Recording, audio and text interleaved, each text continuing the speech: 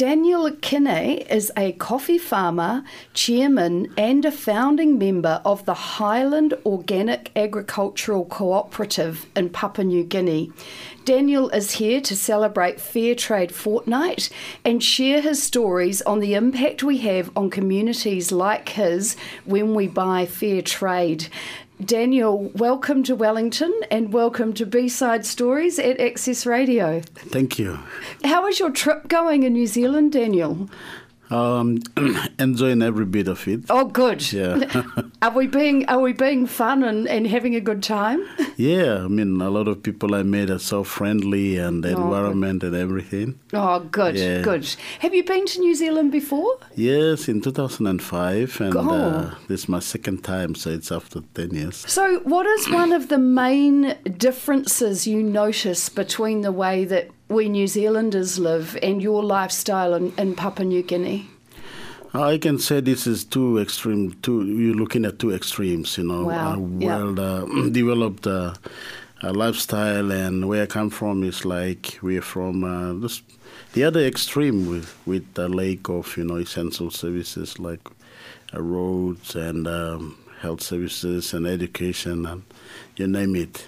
Yeah.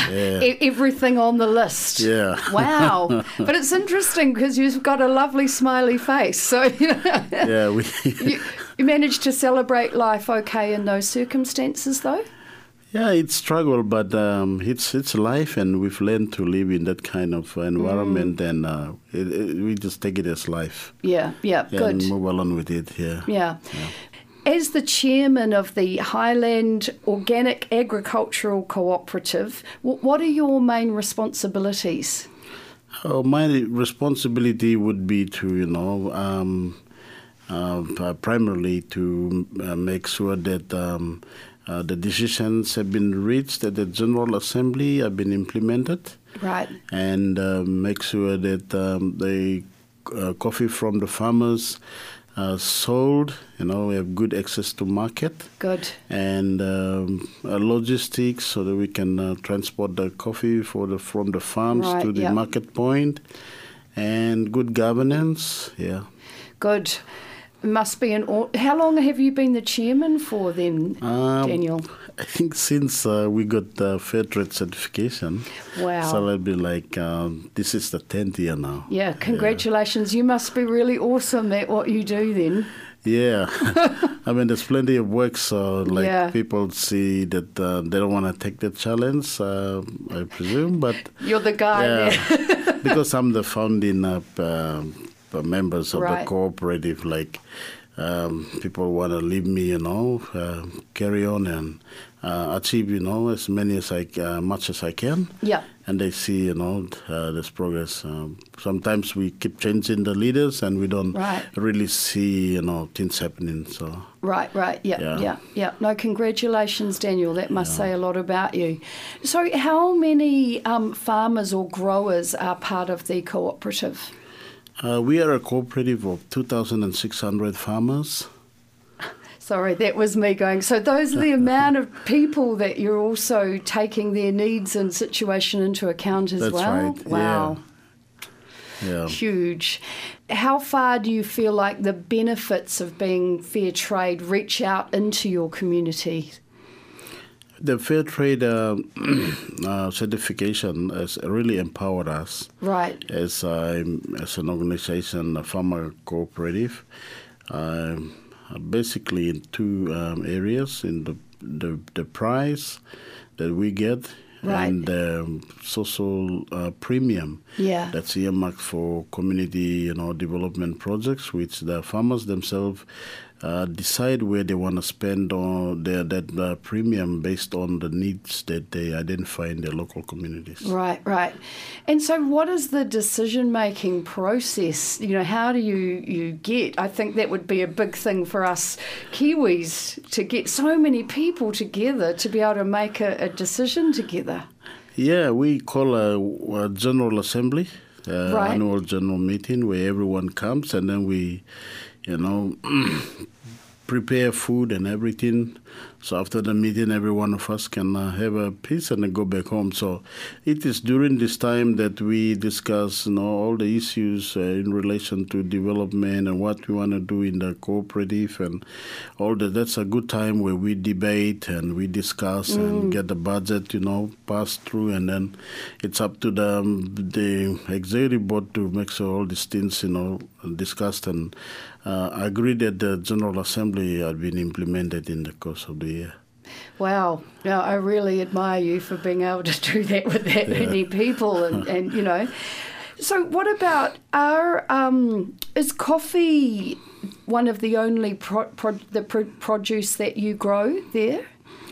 That's right. Other produce like vegetables, they also got the potential there, but there's no readily available market like coffee. So coffee is something you can store, and then sell. It's not like perishable crop like vegetables. Yes. So that has given the advantage to coffee. And not only that, coffee does well in the area we come from. So coffee is the number one cash crop income earner for us. So it grows easily and readily, and you get a good bounty from coffee? That's right, yeah. Coffee does really well in our climate and soil and all that. It's really, adapted well, so we don't have problem, trying to, add, fertilizers and all these kind of things to make the coffee grow, Right. There's plenty of rainfall, the soil is good, and the climate is just perfect and the altitude.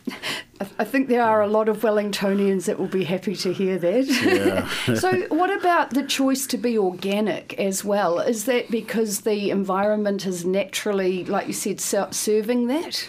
That's right, yeah. I mean, we have been sustaining ourselves through in an organic way, from ancestors down. We do not add, fertilizers to the soil. We do not have, insecticide or pesticide, all these kind of things. We are, sustaining life through a natural way. So we see that coffee has kind of fitted well into that kind of agricultural system we have to sustain life. So, like a lot of people, they want organic coffee, and we were already producing it anyway. So, we applied for certification, and we got certified just to make sure that the world is, the consumers around are happy that it's coming from a certified system. Yeah. Yeah, but the normal way of our agriculture, it will be organic. Oh, yeah. Right. Anyway, that is what you'd want it to be. That's right. What about, has coffee been introduced as a crop? Or is that something that you have actually been growing for many, many years? No, it was introduced back in the maybe 1900s. By the missionaries. Oh, they needed the coffee. They brought the coffee and they planted it in their backyard, and just to see whether coffee can perform in PNG condition. And later they found out that it performed extremely well. So the DPI took it on, and now they, planted big plantations, and the white people then, they had big plantation, and the coffee, just spread everywhere throughout the highlands of Papua New Guinea. Wow, fair, a good story in a way to find a crop that works. So, in terms of other communities that do not have a fair trade agreement or certification, can you see a difference between your communities to how some of these communities are? Yeah, we see that they are really struggling. They're not really empowered because they can have good plans, development plans, but then you need, money, you need empowerment, and that's not so in their case because they don't have the money. But for us, we have this fair trade premium coming. So like when we have a plan, there's also a budget for it. There is money that we can, use to implement those plans. So it's an empowerment to us. So we are so grateful we are in the fair trade system, so we can make decisions, identify the needs, make financial decisions, and get project into our area, and take control of our own situation. Yeah. And do you think this contributes to the well-being or the happiness of the people in your community, or enjoyment of life? That's right. A lot of the people are admiring the fair trade, system, how it works in the community.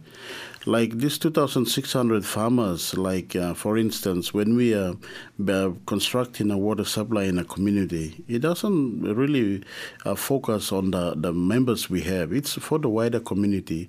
So everyone this federal system is actually touching the wider community. So people who are not part of the system, they say thank you very much to us for bringing the fair trade, system, so they can now drink from a water that was funded through the fair trade premium. So everyone, they like the system, and it's benefiting everyone. That's right. Yeah. What are some of the things that are important to you at the moment that your premium is being invested into? Education, health, and road infrastructure, and also coffee, quality improvement issues. So, well, we know that we have, needs like in terms of good road infrastructure, education, and health. We just want to make sure that our coffee that we are selling is of high quality, it's good quality, so that the consumers who are buying our coffee are enjoying, good quality coffee. Yeah, so this is, where our commitment is. That makes good sense. Yeah. And so is New Zealand one of the direct markets that you sell your coffee to? Yes. Are we getting some of your coffee in That's New right. Zealand? We're selling, our exporter is selling the coffee to the buyer here in Auckland, and then it sells to the roasters, and So now that you can see, I guess, from your end to the beginning to New Zealand, where you would have walked past people sitting below here drinking fair trade coffee, what does it make you feel about the fair trade system? Oh, it makes me, feel, great about it, and you see we get the guarantee for what the fair trade system can provide, and it makes me, feel, really satisfied and engaged in the system. Yeah. Yeah. Yeah. So. One of the things I read was that you don't really get any government support for any of the work that you do. Is that true? That's right. Yeah, we don't get enough government support, but we are trying our best to, help ourselves using the fair trade premium, and that's the empowerment we get in from our own effort. That's great. Yeah. Climate change, that's actually quite a big subject that we all need to keep at the top of our minds. What are the challenges for you in the Highlands with climate change? One of the things we noticed in the climate is we couldn't really quite follow the weather patterns now. The weather patterns are kind of changing. Mm. So during the months where we are supposed to get a dry period, we get in rain. Right. So from experience up there, we get in more rain than sunshine. Right, so that's really affecting our production as well. I'm sure. Yeah. If there was anything you could say to the people of Wellington about how the purchase of fair trade coffee affects you and your communities, what would you say to them? I'll take this opportunity to thank, everyone, the city of Wellington for becoming the fair trade city. You guys are doing a wonderful thing when you really want to support fair trade producers by becoming a fair trade city. You are doing a great thing because you are empowering us. You are giving us hope back in the rural areas. Mm-hmm. Otherwise, we would have been a bunch of people struggling and be lost in our own environment up there. But when you buy our coffee, it gives us the sense that we should produce more coffee, get involved. We work and earn our living, and also getting the premium that's helping us, with our community projects like water supply and health and education. You guys are so wonderful, so marvelous, and I'm really grateful. We're grateful to you, Daniel, for growing great coffee. Thank you so much for coming on B-Side Stories. It's a real pleasure to meet you and hear about your world. Thank you. Thank you so much.